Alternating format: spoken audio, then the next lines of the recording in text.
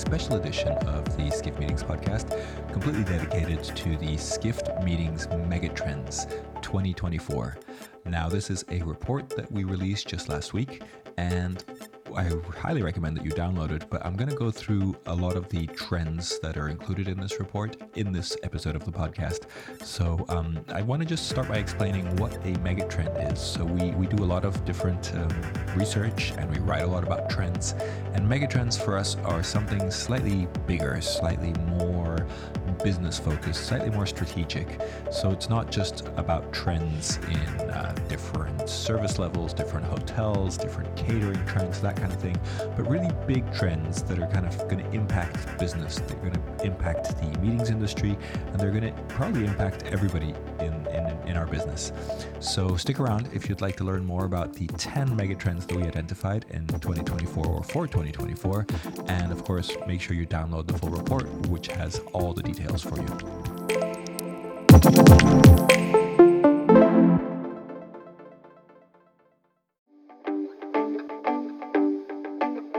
Now for a word from our sponsors, PHL Life Sciences, a division of the Philadelphia Convention and Visitors Bureau. Host your convention or trade show in Philadelphia, one of America's leading life sciences hubs. PHL Life Sciences, the first and only CVB division of its kind, will connect you to the professionals at the forefront of your industry and to a culture you can only find in Philadelphia. A city known for its rich history that's forging a bright future, Philadelphia challenges the expected and defies convention. A world of discovery is waiting. Visit phlife.com to learn more.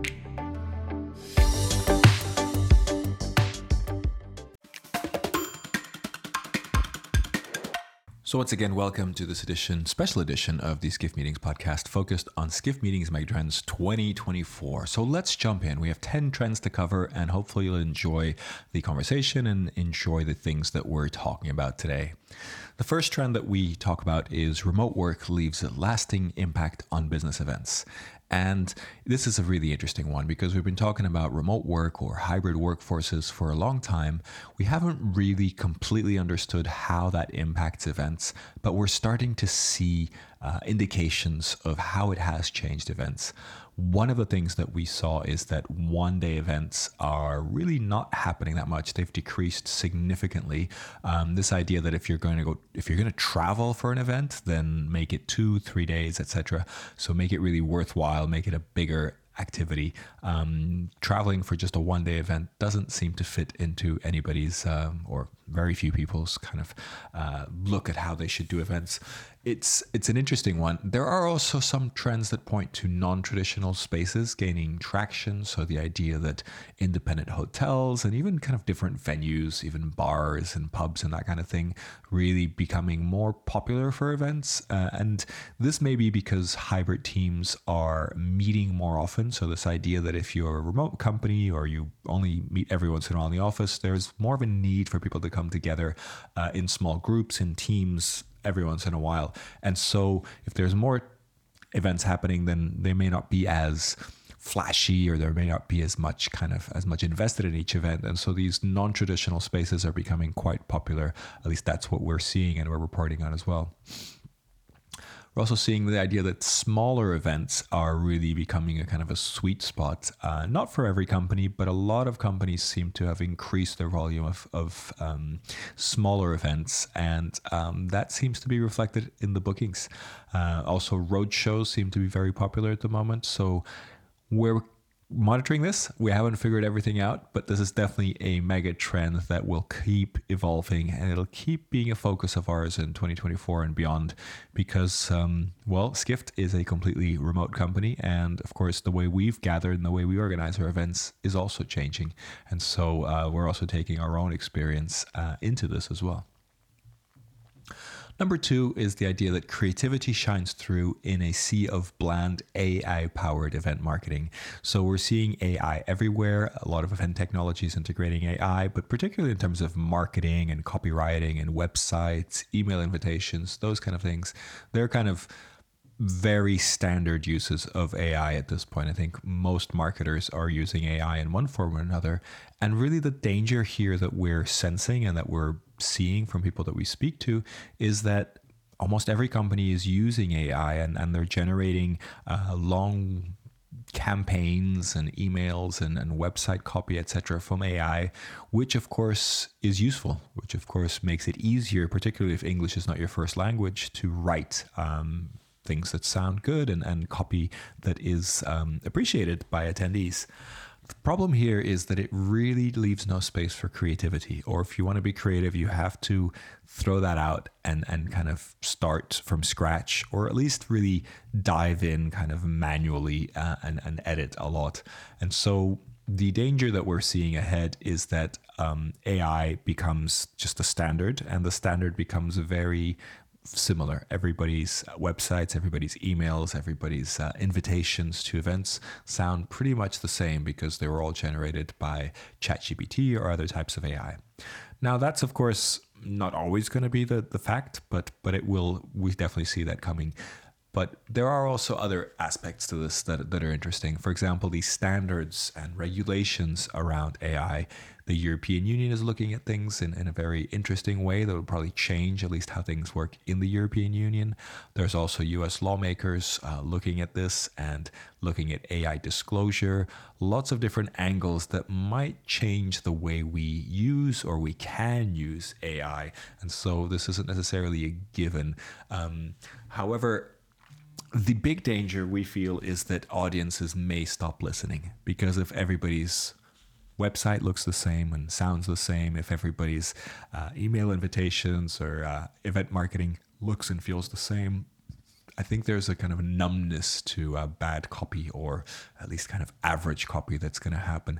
And so we really feel that the human touch, the personal approach, the unique kind of angle on something is really going to stand out, and it's going to really make sure that content and that events are fresh, because ultimately that's what we need to do to impress attendees and to kind of make people feel invited. So the idea being that if you're looking to impress and stand out, then maybe using AI, at least in its sort of raw format, is not the way to go. So the third megatrend that we're looking at is the climate crisis and the way it's disrupting more and more events. We saw that already in the last few years. 2023 was particularly bad with the Canadian wildfires, and also you can argue that the Maui wildfire was also caused by global warming or the climate crisis. Burning Man. There's lots of examples of especially outdoor festivals that have been impacted by weather much more than in previous years. And so this really raises a question of risk management and how event professionals really need to be risk managers much more than before. And also how this impacts kind of the seasons and availability in terms of shoulder seasons becoming a little bit trickier, particularly in areas like in Florida where hurricanes are very prevalent. Those shoulder seasons, which are getting closer to the hurricane season, might not be as appealing if people are looking at that. Weather, of course, is becoming harder to predict, so that has a particular impact. But of course, also the idea of maybe planning smaller events, again, is something that's worth considering rather than really relying on great weather for a very large event that, of course, if the weather is not good, then becomes much harder to manage and cancel. And of course, any venue that has good alternatives, this, of course, applies more to smaller events, but still any venue that has multiple spaces, indoors and outdoors, become really valuable and really important to be working with. Number 4 is this idea that organizers are held accountable for event sustainability. And this is very much related to number 3, but the idea that in 2024, there's a number of regulations that are coming into place that are really going to make event planners, event professionals, anyone around events have to be much more scrutinizing their events in terms of the reporting, in terms of the sustainability. Particularly in the EU, there is a corporate sustainability reporting directive that's really going to impact any large company in the EU, reporting on all sorts of ESGs, the idea of environmental social governance. It is different because I think in the past we've thought of events as when they're sustainable, when they're kind of reducing their carbon footprint, when they're helping the local economy, that's all great. But if you have to report in a much much deeper level of detail, I think it really changes things, because this is really, the changers are going towards understanding supply chains, understanding everybody who's impacted by an event or who works with an event, and understanding what they're doing to reduce their carbon footprint and to be more sustainable. And when you look at this all together, it's going to be a lot of paperwork, a lot of admin, but I also think there'll be some really interesting upsides to this in terms of truly making events more sustainable, because I know that a lot of events talk about sustainability, but then when we look at the details, it's mainly around carbon offsets and things like that events become more sustainable. Of course, there's reduction and using recycling, etc. But when it comes down to things like travel, there aren't a lot of alternatives if you're running in-person events. And so I think this is really going to change things up. It's going to highlight which sustainability efforts are really right and really doing things the right way. And I think it's going to really increase everybody's focus on sustainability, because if companies don't organize events or aren't allowed to participate in events because the sustainability measuring and reporting is not right, even if an event is sustainable, then that's really going to be impact the bottom line. And I think that people are really going to pay attention to that. Number 5, we have a new normal in a world of polarizing politics. This is a topic that we've covered a lot. In particular, Andrea Doyle, our executive editor, has covered in quite a lot of detail. We've previously talked about how boycotts have impacted states like Florida and other states that have brought into place controversial laws that definitely at least part of the US population are against. And the idea of tackling boycotts and doing different things. So this has now evolved.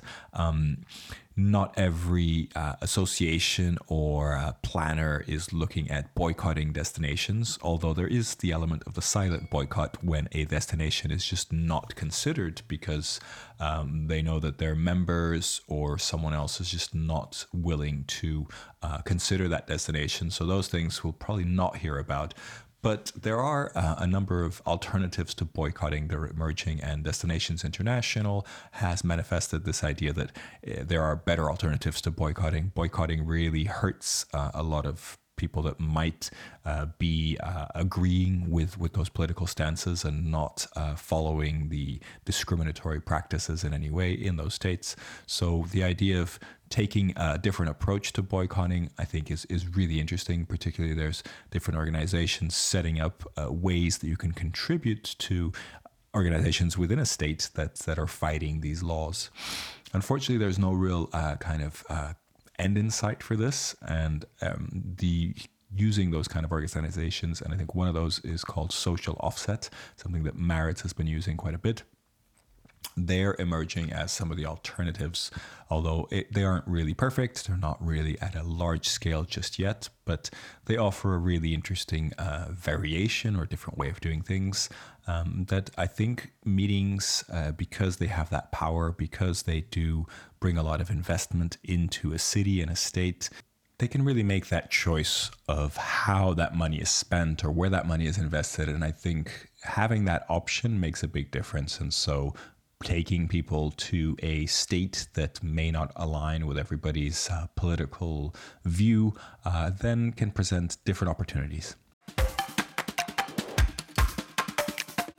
Are you ready to celebrate your successes in the world of meetings and events? The Skift Meetings Awards are back for 2024, recognizing the most innovative business events companies across 15 categories, and we want you to be a part of it. Winners will feature on Skift Meetings, sending a clear signal to events professionals around the world that these are partners they can rely on. The final deadline for submissions is June 11th. We encourage you to start your submission today to secure the best entry rates. For more information and to start your submission, head to live.skift.com. Number 6, we have event costs reaching a tipping point. And this is something that we've also been tracking quite closely. Inflation, a number of service-related costs are really increasing quite a lot this year. And so there's this idea that it may be too much. It may be that companies, organizations, corporations may not be able to run the events that they want to. And then are they going to cut events? Are they going to make events smaller? Are they going to reduce their budgets? There's definitely a not necessarily negative outlook on the economy, but a kind of a wait and see approach at the moment. And so we think that this trend is all about getting creative with less, looking at hotel prices and figuring out when they're going to maybe be lower, and looking at those shoulder seasons or different opportunities really for using hotels in different ways. And of course, let's not forget hybrid and online events, because if costs go up so much, then sometimes there are opportunities to meet online or in a hybrid fashion where you mix the online and in person that are very effective and work very well. And we don't really discriminate. We like all events. So it's very interesting to see which kind of organizations are opting for those solutions. The seventh mega trend that we're looking at is this idea that data-driven event planning becomes the norm. And we had Marlene Goldman look at that. And she really looked in detail into this idea of data becoming so important to event planners. And not that it wasn't before, but now, particularly with the COVID pandemic and the idea that so much data was produced from virtual events, I think planners are really looking at the data that they get from in-person events and also from virtual events. And those who are able to really crack that data, to get insights from that data, are really at an advantage here, because it's all good getting data, but if you're not able to really understand what the data is telling you, then you're no further than you are before. And so this idea that planners need to be very innovative, need to be very comfortable with data, is really gaining ground. And I think the many hats that planners wear are going to, that is going to be one that needs to be boosted a little bit because of the incredible advantages it has. And of course, we're not talking just about data in a pure format. It's about those insights. It's about understanding how that can drive more business, how that can grow an event. And of course, with data, there's always a risk with data, because we do collect a lot of data. We have a lot of personal data when it comes to events. And so there are a number of challenges, a number of stress points when it comes to data that I think planners also have to be aware of. So it's not just about knowing how to use it and get insights from it, but also knowing how to protect it, knowing how to keep everybody's data safe. And this, of course, becomes even more of an issue when we think about AI and we think about all the different uses of AI and the increasing uses of AI. And so as we are using AI or putting attendee data into AI or using AI to manage that data in any way, it's important that we have a very good understanding about how that works, how that data is managed, and how it's kept safe for everybody. Again, for attendees, sponsors, all the participants, everybody involved needs to feel safe. I think any sort of data breaches, any challenges there are going to leave a very bad taste in everybody's mouth. And I think an event's reputation can really be tarnished by something like that. Number 8 in terms of the Skift Meetings Megatrends is one of my favorites, which is back to hybrid events. Now, we've been talking about hybrid events for a long time, way before the COVID pandemic. And of course, during the COVID pandemic and sort of the aftermath, there was this idea that hybrid events were going to take over. And in some way they have. I think it is very common for large events to have to be streamed online and to have some kind of online component. But they haven't become this idea of a true hybrid event, which is something that we talk about a little bit, which is the idea that you have an online audience and an in-person audience, and those audiences interact in some way. That's actually quite hard to do. It is, of course, possible, but it's costly and it takes a lot of planning, and it is quite tough to manage and to really make sure that both the online and the on-site experiences are really, really strong. But of course, what we're seeing is that hybrid can mean lots of different things. It can mean starting an event way before the actual date of the event. And in many ways, we do this for all events because we register in advance online.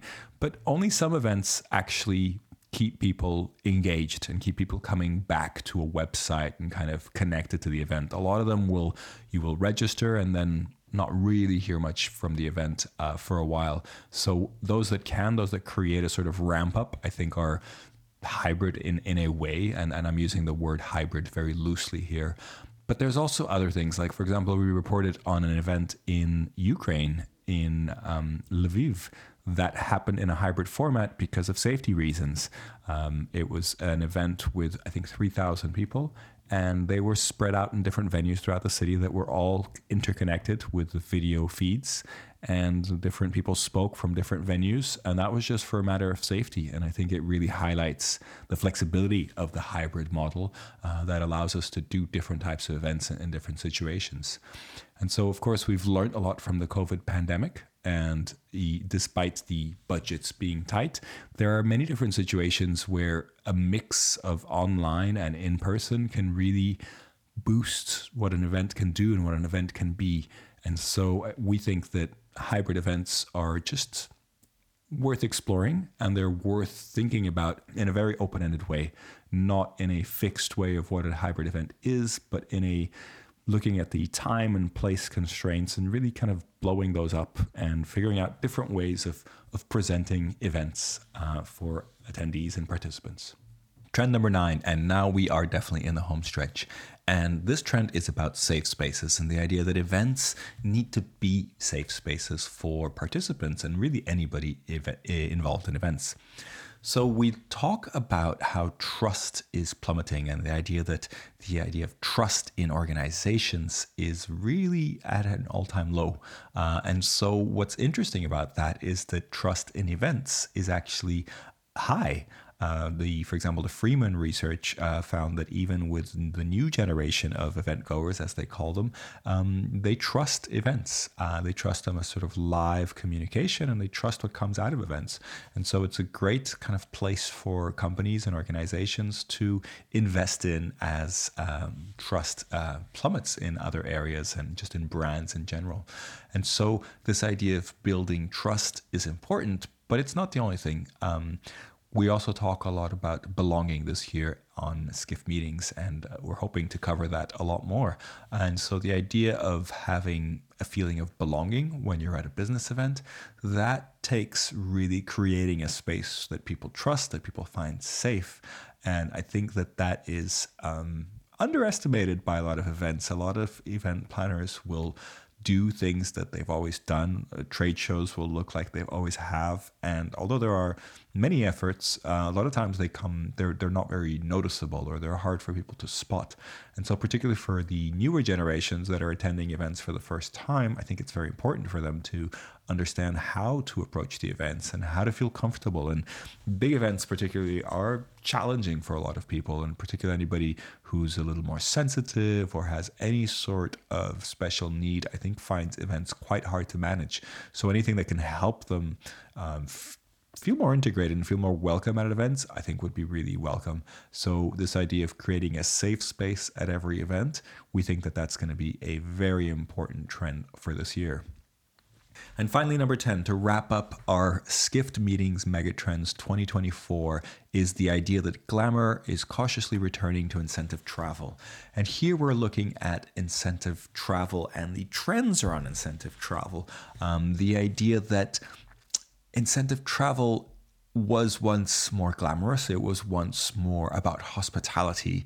And for a while, and particularly after the 2008 economic crisis, it became more about ROI and more about really figuring out those rewards and how the incentive travel is impacting the bottom line of a company. And these are all very important parts, but I think what's happening at the moment is that incentive travel is becoming again more glamorous. Companies are willing to spend a little bit more, not a huge amount, because of course this is still a tight time in terms of finances. But incentives are really creating this idea of exclusivity and things that money can't buy, particularly if you can have any sort of incentives that give you access or allow you to do things that you normally wouldn't be able to do or afford in some way. I think those things are really, really hot right now in the world of incentives. And so it's not about forgetting the ROI, forgetting the return on investment, forgetting that boost that incentive travel can do for a company. But it's about expecting more and doing more and really attracting people with incentive travel. And we're seeing a clear trend towards more attractive events and more dazzling of attendees and participants, which we think is a good thing and hopefully can be a sustainable thing for incentive travel going forward. And there you have it. Those are the 10 trends that made our Skift Meetings Megatrends 2024 report. Of course, you can find the full report, which you can download for free on our website. Just head over to meetings.skift.com. And in the reports tab, the first report is there, the Skift Meetings Megatrends report. The download is completely free. And we invite you to download the report because there is a lot more information than what we were able to discuss on this podcast. So I hope you enjoy that, and I hope you enjoy reading the report. And don't forget to subscribe to our newsletter, and don't be a stranger. Let us know what you like about our podcast. Let us know what you don't like so much about our podcast or any of our content. Please just email us at meetings@skift.com. And looking forward to having you connect with us at Skift Meetings. Take care.